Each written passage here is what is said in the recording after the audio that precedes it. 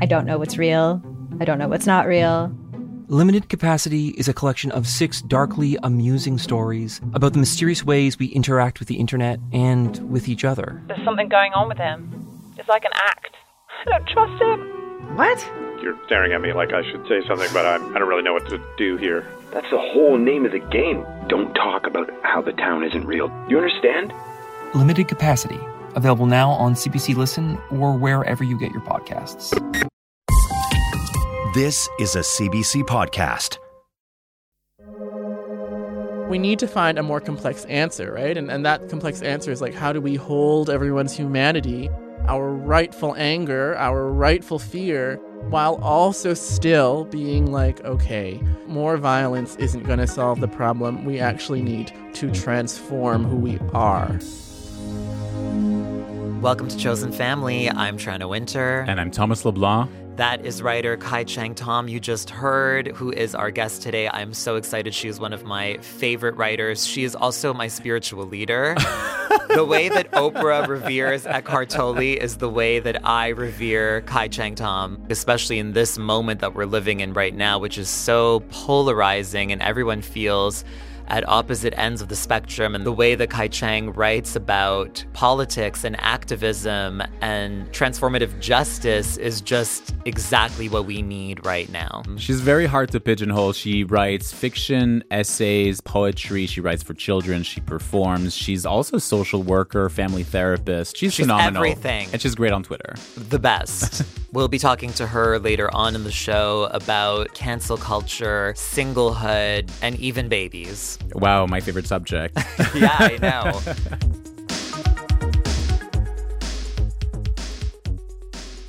So a few episodes ago, you received a notice from your landlord. Exactly. At the end of July, someone from the building management company came to tell me, there are new owners, we're renovating, get out. And they offered cash. Yeah, they offered a little bit of cash. So basically, when these new owners took over the building and they want to get everyone out, you can't just do that. You can't just kick everyone out. You have a lease. And a lease is a contract. And my lease goes until July 2020.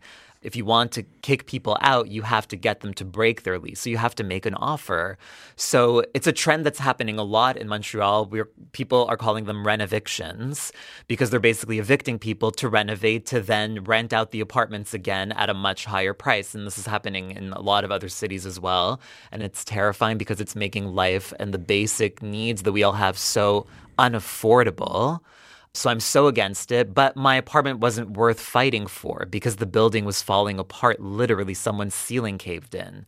So, I had to get out. How long were you in that place for? 9 years. 9 years? Yeah. That place must have meant a lot to you. Well, I didn't realize how much that place was a part of me until I started packing everything up. And I'm such a homebody, and having that home base and having that feeling of security sometimes is the only thing I think that keeps me together emotionally.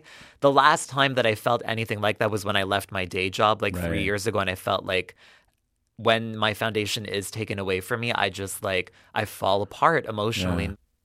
But also what's so striking to me is the person you were moving into that apartment and the person you were leaving that apartment. It's the same person, but also it's not. I don't think it's the same person. When I moved in, I wasn't even identifying as trans. I was not performing. I was working at a bank, and fundamentally, my emotional self and my spiritual self was, still the same, but I was still this person that was uninterested in Celine. Totally uninterested in Celine.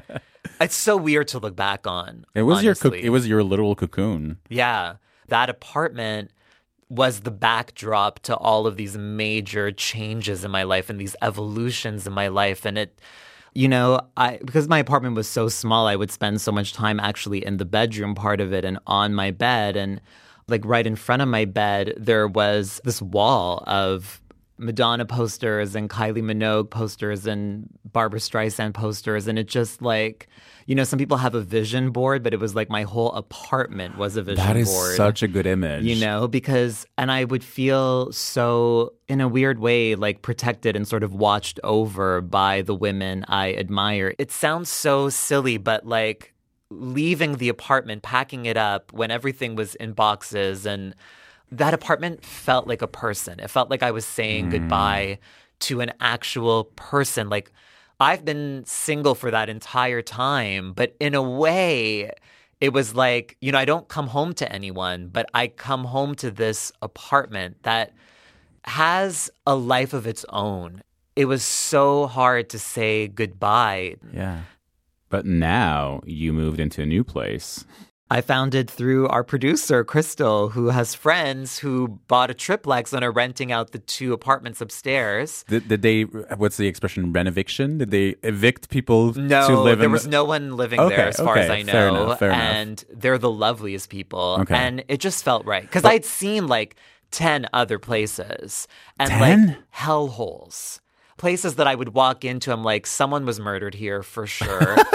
I will be murdered here if I move in. I just get these vibes from places that I feel so strongly. Like, I know this sounds so fucking whack, but like, there is a psychic ability that I possess. Sure.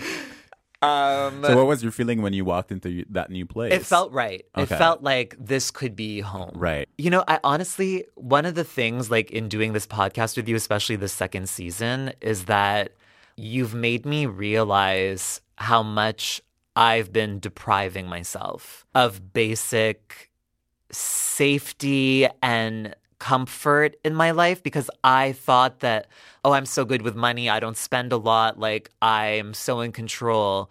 But I didn't realize that I was actually depriving myself. Like, I thought this was such a great place, but I didn't realize how scared I was a lot. I didn't realize how cramped I was. It was such a small apartment. And because I was on the ground floor on this pretty volatile street corner, I never opened my curtains. So I never had like sunlight coming into my apartment. My curtains have been closed for 9 years. And now I'm living on this street that is all trees.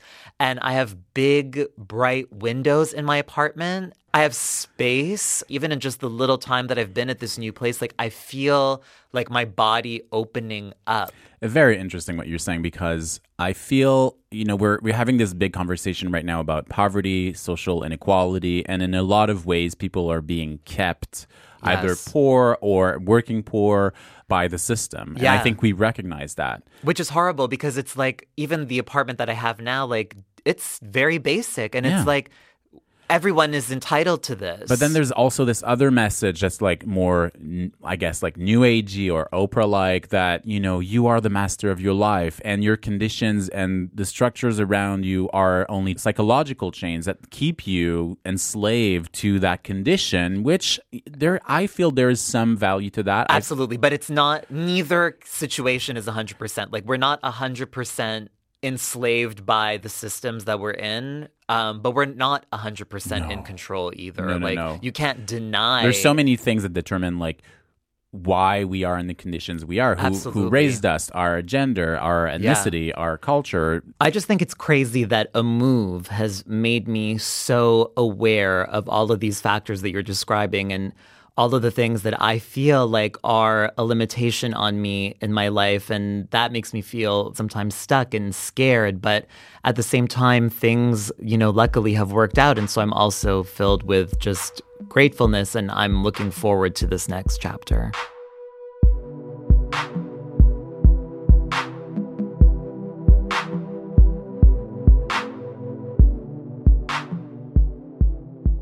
I remember when humans were still trees. We wanted so much and hungered so hard. They promised us heaven. We strained for the stars. We would have swallowed them whole if we could. We forgot the language of the wind, the grace of stillness. Forgot sun songs and rain songs and kinship with birds. We fell. We fall. We kneel, our kneeling, palms pressed to the ground, praying. Let it not be too late to return to our roots.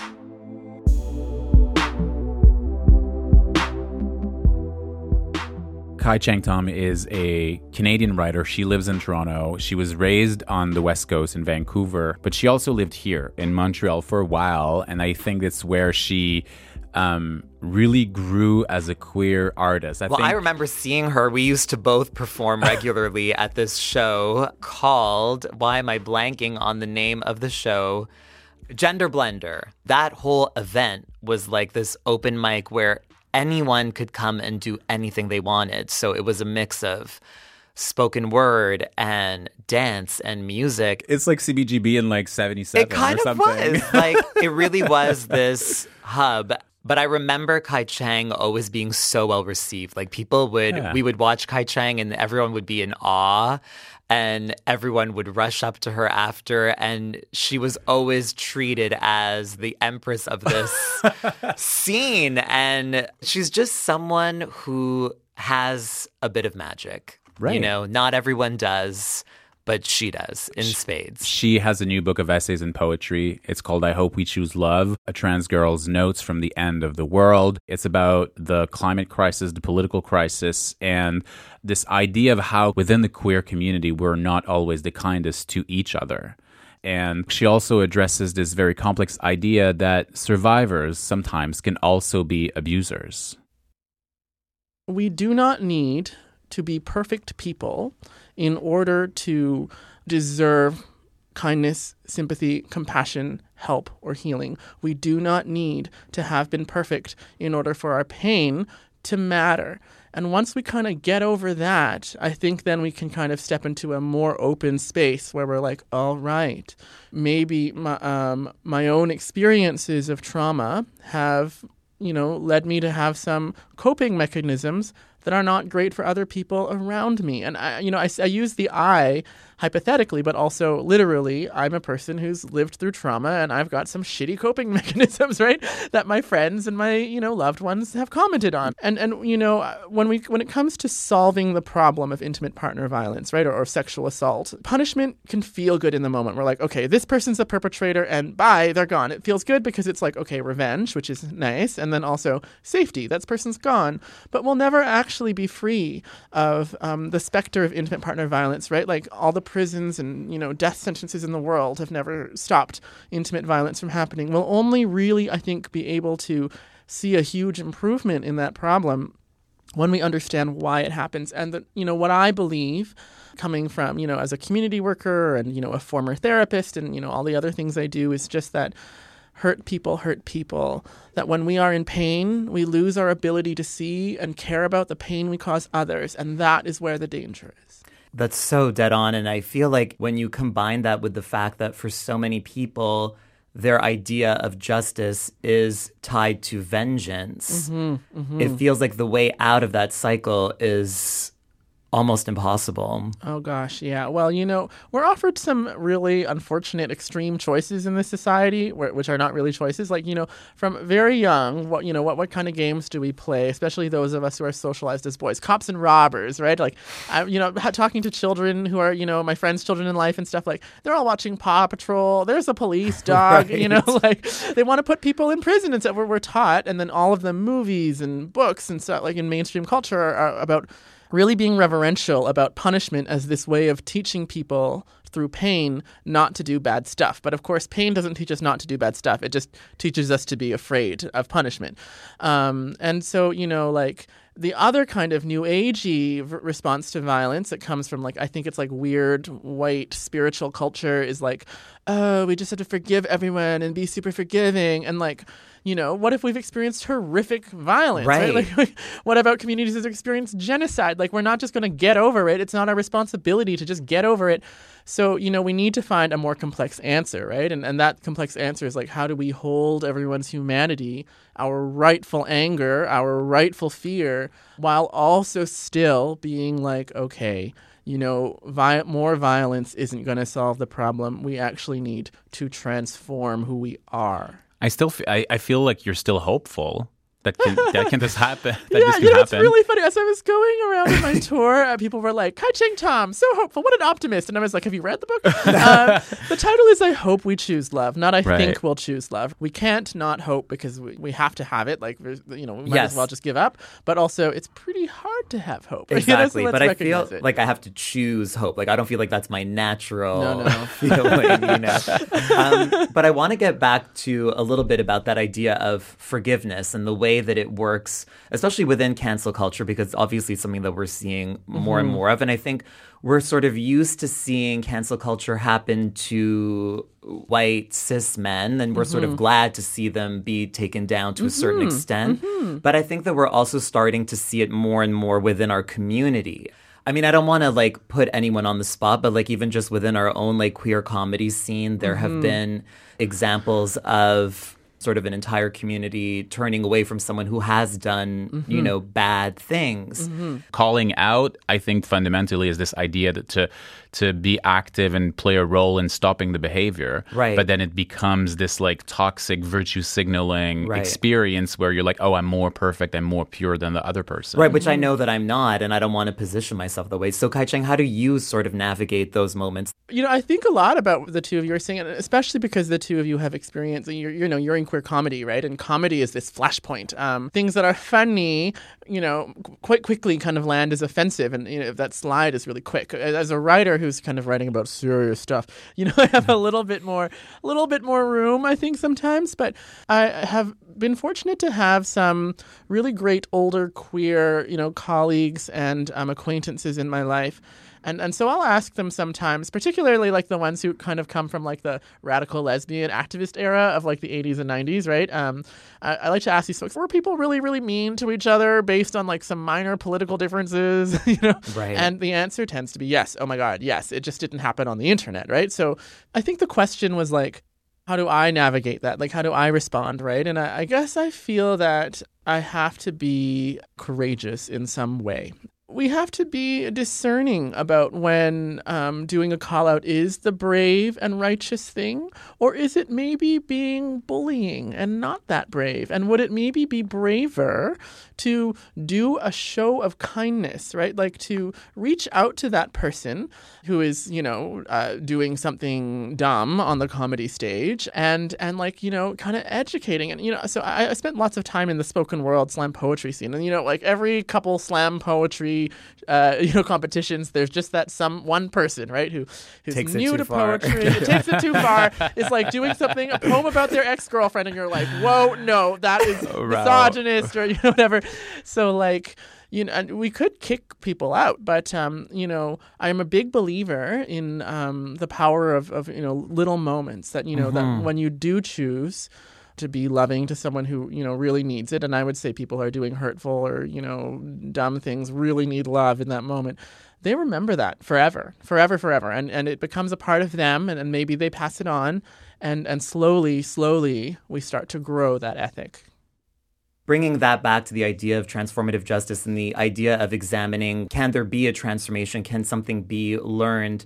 To that end, I feel like it's something that culturally and collectively forgiveness is something we have a really hard time with. Oh, yeah. Because once we've vilified someone, we sort of want to keep them as that enemy in our mind. We've all experienced trauma. We've all developed bad coping mechanisms. We can be really sorry. And I feel like now we're also judging people's apologies. And at a certain point, I'm just like, what is good enough? There's the performance of apology also. That's, that's... Which I think sometimes is pretty obvious. Yes. Yeah. But I think sometimes there is genuine apology that seems to be overlooked as well. And I'm just curious about what your take is on what does atoning or being accountable mean? Because it's just words that we throw out. But concretely, what does that mean? What does that look like? I love this. It's something I think about every day, actually, because I'm intense like that. What's your sign, Kai Cheng? I'm a Pisces. Of course. Yeah, Leo rising, of course. So, it's just like, wake up, get the coffee. What would real forgiveness be? Okay, so first of all, I love that the two of you are talking about cancel culture in such kind of frank terms. Because, there's a lot of pushback I'm seeing on Twitter where people are like, cancel culture doesn't exist. I'm like, no, I think it does exist. I think it affects different people differently. So, Louis C.K. might, already be on his comeback tour, and it might be awful. I don't know. But that's a wealthy white guy, right? And if we're talking about, some, trans woman sex worker who is also a comedian, like who might get called out and then lose access to comedy, that's like a forever loss. It's not like Louis C.K., exactly. right? So like people who are vulnerable are the ones who punishment really affects. And then the powerful have the ability to shrug off punishment in different ways. So I just wanted to kind of highlight that. And yes. then second, I get really quite upset in my stomach, in my body when I see that kind of really intense judgment of apology. And for sure, some apologies just feel gross. And I'm like, oh, that's not an apology, Yeah. But, it takes a lot of courage to apologize in a way that's genuine and sincere. And I think we can see true humility and maybe we choose not to acknowledge it because we want to continue enjoying the punishment piece, or because we don't feel that vengeance, we don't want to let go of that. We're like, oh, well, if you apologize sincerely, then maybe we'll forgive you. And then forgiveness leads to, more bad stuff, or, forgiveness, is too soon or whatever. So I don't like that. I just hate it, honestly. What would a real apology look like? Well, I think a real apology, honestly, I think it's very difficult to do one in public, because the doing it in front of the gaze of everyone else. GAZE. Yeah. Okay, right. Yes, also the gays. In front of all the gays. When we apologize in public, then it's really hard for the person you're apologizing to trust that, it's not just so that everyone sees the optics of it. That's, an unfortunate piece of the world we live in today. So if we're going to do apology, I would say yes, okay, so maybe public apology is appropriate sometimes, but almost always we need to, match that with a private apology so that, someone can, for lack of better expression, see who our true colors, right? Like who we are when no one is watching. Also, I think not expecting forgiveness is a big one. Not demanding or asking, being like, oh, I hope that someday you can forgive me, is that's about me, right? People who are upset with me don't necessarily ever need to forgive me. What I do hope is that somehow my actions will show that I understand how I've hurt others. And that part of the apology is the part that happens after. And it's how we live in our words, following apology. I think a lot about Zuko, the character Zuko in Avatar: The Last Airbender. I don't know if you watch that show. No. Oh my God. Well, I'm not going to go into nerding out about it now. But is that an example of a good apology? No, because he he has so many chances to kind of redeem himself and he fucks them all up. And but he does have a redemption arc, and it takes all 3 seasons of that original show. And that's what I think about true apology, is that there's the words we say in the moment, and then there's 3 years or 100 years of taking that into our soul and showing through our actions that we are embracing our better selves. It really brings me back to the idea of amending also. 12-step recovery is a big part of my life, and the apology is kind of secondary. It's really about changing the actions. Yeah, absolutely. Well, I had someone recently come to me with I need you to accept my 12-step amends. And I was like, no, I don't want to see you again, actually, but I wish you well, right? Yeah, that person was pushing it on you, and that's always something I found tricky with that process. It's sort of reaching out to people who might not want to hear what you have to say. Yeah. Think of your favorite one-hit wonder. Or that overpriced toy your parents would never let you have. Or that TV show that no one else remembers because it was canceled way too soon. Now, what if we could fix it? I'm Francesca Ramsey. And I'm DeLon Grant. And after 20 years of friendship, we are now hosting a new nostalgia podcast called Let Me Fix It. Each episode, we'll dig into our favorite celebrities, shows, and brands of yesteryear, and then imagine what it would take to repackage them for relevance today. Think of our show as an intervention, but with way less stakes. So subscribe to Let Me Fix It wherever you get your favorite podcasts. In your book, you talk about the concept of chosen family.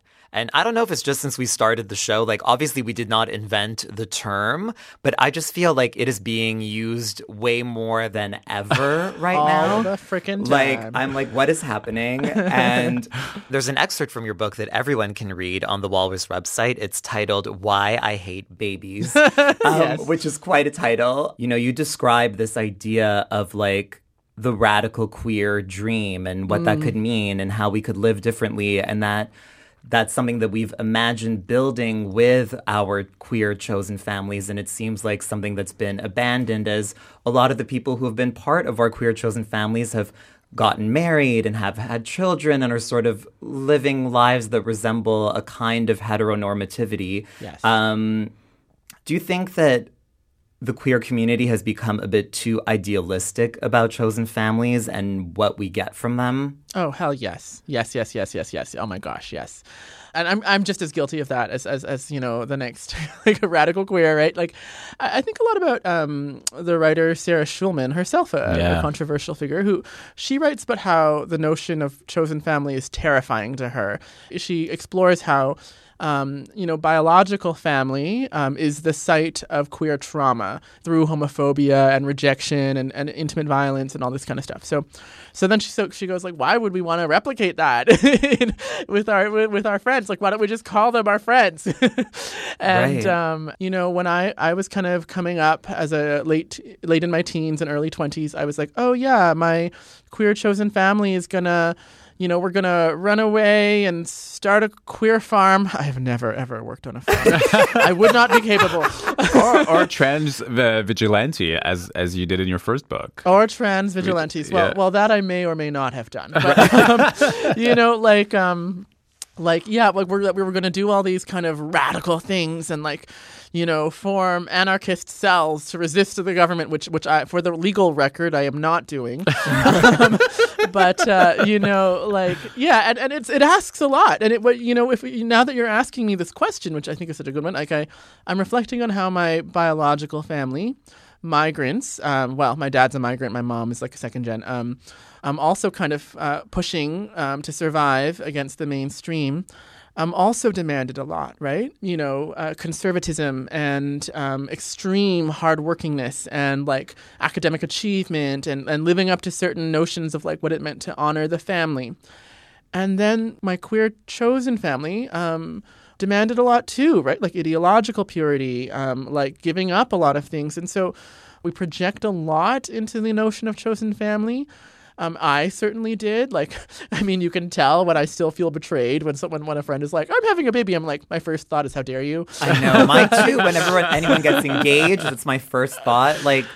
I would just want to read this part that you wrote. So, what does it mean to be a part of a chosen family when it must abide by biological and legal families? That is to say, if my chosen queer siblings get married and has a baby, where do I fit in? Mm-hmm. Is chosen family another way of saying second best family? Yeah. And that really hit home for me. And I think it also hits home for a lot of cisgendered women who don't get married and don't have kids while all their friends do. And I'm just curious how you navigate that sort of balance between self-protection and being a freely loving person. Well, oh my God. Because I feel like that's something that's so hard for me still, is I'm so scared of getting hurt that I'd rather just sort of cocoon and I'll take care of myself. But I know that isolation makes life so much harder. Oh my God, you're speaking the words of my soul right now. Can I ask, how old are you? Tranna? Oh my God, I try to keep... I'll tell you after the show. Yeah. Okay. Or we'll say but we're around the same age. Yeah, same range of millennial. Yeah, exactly. We grew up a little bit without the internet. Exactly. Yes. Okay, well, I'll say this. For me, I was I've been thinking for 5 years or so, what does it mean to be an adult with friends? And I think what I needed to learn, and I'm still sort of forcing myself to learn it, is people go where they go.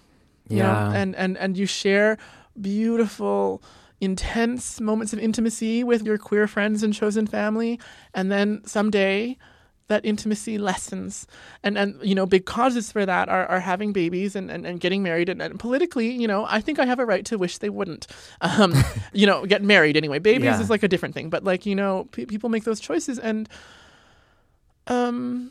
there's there's not much, like, we can't want to control other people's lives, even as even as we can also say we miss them. And that's my part, like, where I'm like, okay, I have to grow to be able to love someone and realize, like, I really have to internalize that because someone is moving into a new phase of their life, which, you know, maybe I play a more peripheral role, it doesn't mean that the intimacy we shared wasn't real. Right. Then also trying to, like, what I need my friends to recognize, and I think I'm getting better at kind of gracefully imparting this, is just to not pretend. Like, don't pretend that, you know, if you're about to have a baby, that we're going to have the same level of intimacy. It's just not true. Like, and also, like, as a former family therapist, what I would say is that would also maybe, like, not be the best parenting choice, right? Like, if we were going to, like, prioritize our friends over our babies, right? And almost no parent does that, right? Right. So, and, like, yes, for sure, I also offer to babysit, and I bring, like, just the other day I, like, got up really early to make, like, a stew so that my friend who had a baby could put it in their freezer, you know? Like, I try to be a good friend in that way, and there is a new kind of intimacy in that as well. I don't know about you, Tranna, but I really lean into the, like the trans women's, like, ancient role. Like, I actually go and bless babies when they're born. Right. Well, I just became an aunt for the first time. Yeah, you gotta bless that baby. And I love her to pieces. Like, right? Oh my God, she's my muffin. Like, yes. I adore her. And strangely, I think me and my sister have actually gotten even closer, although we were close to start with. There was a part of me that was very terrified of what will this mean for my relationship with my sister. Well, there's something beautiful in you and your sister being so different, but also agreeing to work on keeping that bond. Yeah. I guess what it comes down to for me is that, like, as much as, yes, absolutely, like, people are going to go where they're going to go, I feel like, and I think this is something that emerges in what I've been reading by you, Kai Cheng, is like, you sort of set up this opposition between, like, the radical dream of the queer utopia and the sort of, like, safety of heteronormativity and wanting a sort of basic husband and having a kid. And but can we have both? Like, sometimes I think, like, you know, when these members of our chosen family go off and get married and have kids, why can't you still also remain connected to the radical? Is it possible? I think it is possible. I think it really relies on everyone staying in that kind of open frame of mind. And like I actually believe that, like, you know, we as, like, currently unmarried, you know, like, currently not child raising queer people, like, we could play a huge role, right? And we would have to change our role from being, like, friend to also, like, friend who is helping to raise a child or parent. And it's much, you know, it's very difficult to do that. But I do believe that, yes, we could we could have, like, you know, a secure family life and be connected to the radical. And of course, like, you know, again, like, going back to Indigenous communities here in North America, but also all around the world, like, you know, the truly traditional model of family before the nuclear family was not like one of, like, nuclear separation. Like, you know, every family member did play a role. Every generation was important. And, you know, having been you know, someone who worked really closely with families, like, I see that gap here in North America where, like, it is the nuclear family, because the truth is children who are growing up need adults who are not their parents to like vent with, or, you know, maybe get safe education about sex and intimacy with. Like, you know, like, when you're a teenager, you don't want to go to your mom and ask, like, about sex, but you do want to go to your cool trans aunt to ask those questions, right? Well, I'm hoping to be that person for I'm like, God, I want to be her favorite adult, you know? Oh my God. Well, it's so much easier to be the favorite when you're the cool aunt. Yeah. So, like, you just live in it. Yeah. Well, I just want to thank you so much, Kai Cheng. If anyone can inspire us each to choose love, it is you. Oh, thank you so much. Thank you. Kai Cheng Thom. You can find Kai Cheng's latest book, I Hope We Choose Love, at bookstores across North America or online at arsenalpulp.com. Obsession. What are you obsessed with? What am I obsessed with? What are you obsessed with, Thomas? I'm obsessed with a machine. It's called a Pilates reformer machine. It's a wooden. It's like a bed, right? So where you can do Pilates exercises that are really good for your core. And I discovered that through Gelman's Instagram. So Gelman, for people who don't know, he's the producer of Kelly and Ryan Live. He's been there for a long time. He was there back when it was Regis and Kathy Lee. I mean, I can still hear Regis's voice in my head yelling, Gelman! I mean, that's kind of our dream, to host like a mid-morning Yes. show. So I feel like Biggest Gelman, dream. that's why I follow Gelman on Instagram. You actually follow him? Oh, I follow Gelman on Instagram. Oh my God. So Gelman is like this guy, I guess, in his like late 50s, early 60s. And to stay in shape, he does these exercises on this like basically bed with like a part that's like sliding, where you could do like really hard like core exercises. I'm a sucker for aspirational content. I know. So I've tried it last week. So I took like a private class with this very sweet instructor. She's obviously a dancer, and she was like showing me the machine. It's basically resistance based. So you have different resistances, and then you go on the bed and you push, and then like you lift your legs. You lift your legs and you lift your arms. And in that moment, I felt like Madonna in American Life. Oh my God, I'm drinking a soy latte. I get a double shot. It goes into my body, and I'm satisfied. Oh my God. Because in the song she says she does yoga and Pilates, and the room is full of there hotties, so you I'm go. checking out the bodies, and I'm satisfied. Were you satisfied? I was pretty satisfied. Because I'm on this like fitness journey. Yeah. I've tried CrossFit. I've tried going to the gym. CrossFit I like. I Right. have reservations. I mean, I do get the appeal. Like, I do, like, there, of course, it is aspirational. It's like, wow, it would be really great to feel so good about my body. But it's like, poor people don't have time. And when I say poor people, I include myself in that. We do not have time to exercise like that. And it's just like, yeah, we would all look like that if we had time and money. I love to go to a workout at noon or 3 p.m. and pretend I don't have to work during the day. It's like one of my favorite things. So anyways, I go to that studio and I want to bring you. I'm never going. I really want you to come. We really have to try that exercise. Film and post a video of us doing the Reformer Pilates. I mean, It's I'll do fun. it in the name of like content. In the name of content. But I'm not doing it earnestly. Like I never have. I've never exercised earnestly in my life. Like Maybe even you'll in gym start. class, like, like we'd be taught something like how to lift whatever weight. And I'm like, I don't know how to do it. How do you react when you read about like a celebrity's fitness routine?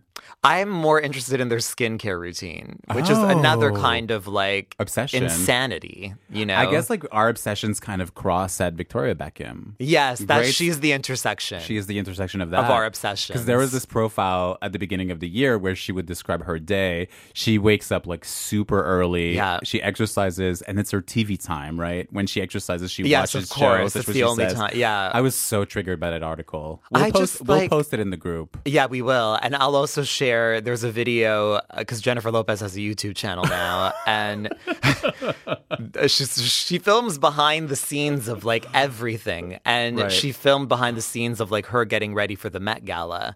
And I'm not even kidding. There's like a team of 8 people that arrive in the morning. It's like a pit stop at a car race. They're like buffing her and like sanding her down and waxing her and like putting her in alignment. And like, it takes a fucking team of 8 people. That's why it's so ridiculous for us to be at home and watching the stuff on Instagram thinking there's even a chance that we can do that. It's not possible. It's not possible. It's not but possible. I still believe it. I'm an optimist. You're not. But No, I am.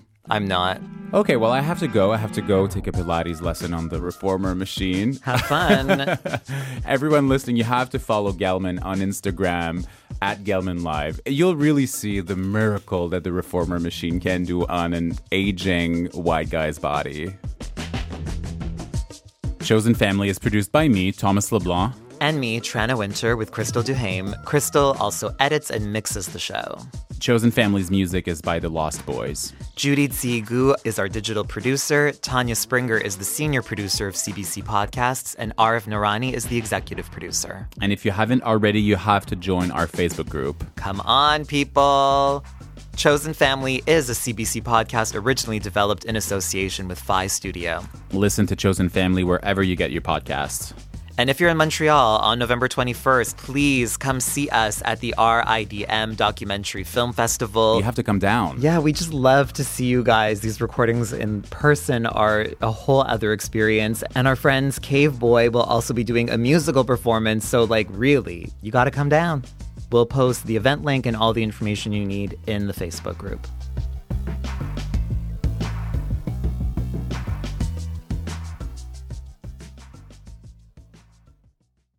For more CBC podcasts, go to cbc.ca/podcasts.